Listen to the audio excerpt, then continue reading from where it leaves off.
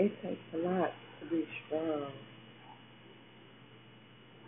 It takes a lot to be young and find out that you're going to have a child. I remember how it felt when I found out that I was going to give birth. I remember walking into the doctor's office and I found out I was pregnant that day. And,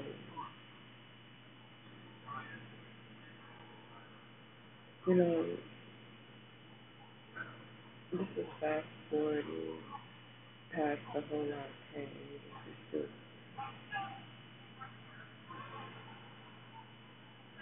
This instance is the point where I have to decide to take charge of my life.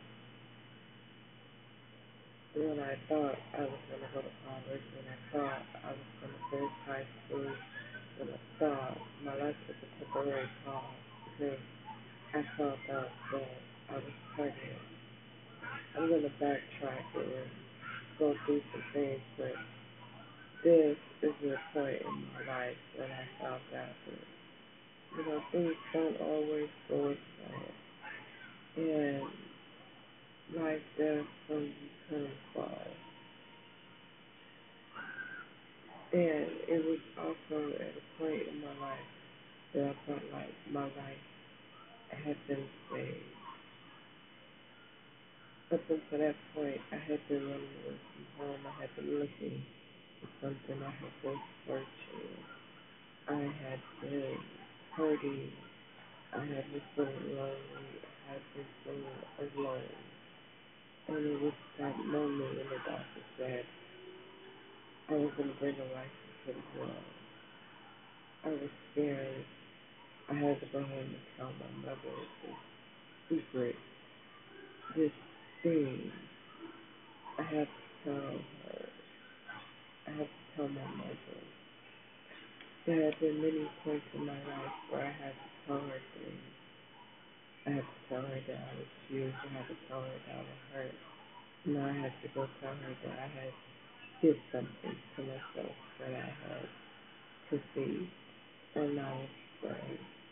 I didn't know what her mindset was going to be about what had happened.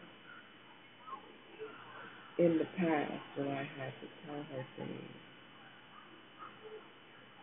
I had had reactions to her that weren't good, and I decided to write her a letter.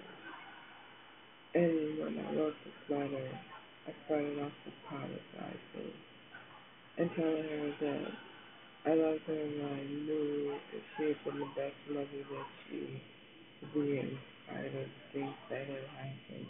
And I was apologizing for my life and for the way that it had hurt her so far and telling her that I was sorry.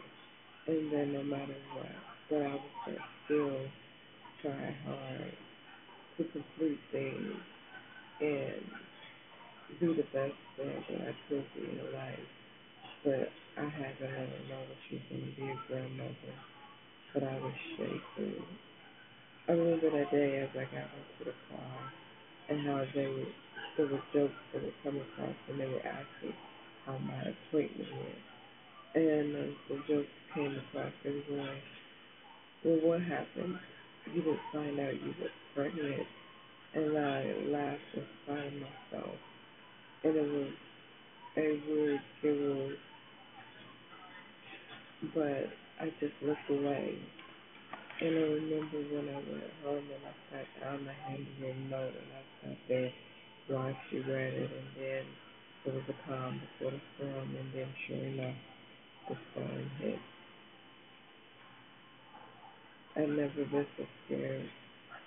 And one of the worst things that I heard was when I heard these words. I'm going to go to sleep and wake up with killing you on my mind. I'm not too sure if you should ever say things like that to your children, but those were the words that I heard. Of many things that I really heard through my lifetime, of things that I've been through, I think that that's probably the worst. I've been searching for things my whole life. I've been searching for answers. I've been searching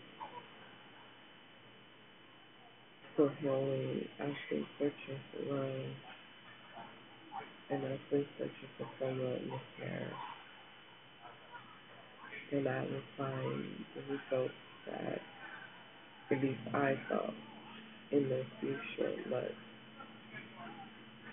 I spent a lot of my time praying for God for answers, praying for why, praying for hope, praying for why should someone go through so much, and hearing no feedback.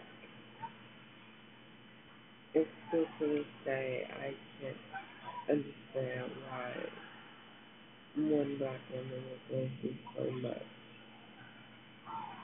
But some sort of peace came over me when I sat and heard another woman's story, and I just kept thinking to myself that the only answer is you can't be mad if someone was raised and they went through so much pain and they didn't know how. Because all they could do was project their pain off on you. And in this world, this is all we do. We project our pain off on each other. We don't know how to love. We don't know how to give love. We don't know how to receive love. All we know how to do is project pain off on each other. And so, through this series that I'm going to be talking, we're going to be talking about what I've learned growing up, what I've learned raising my children, and what I've learned about projecting my own pain, and learn through healing, and learn about stopping, you know, stopping the cycle of projecting that pain, and learning how to love, learning how to receive love, and learning how to heal spirit, and therefore helping to learn how to teach others how to do that. Alright, you guys, be blessed. We'll be teaching. Thank you.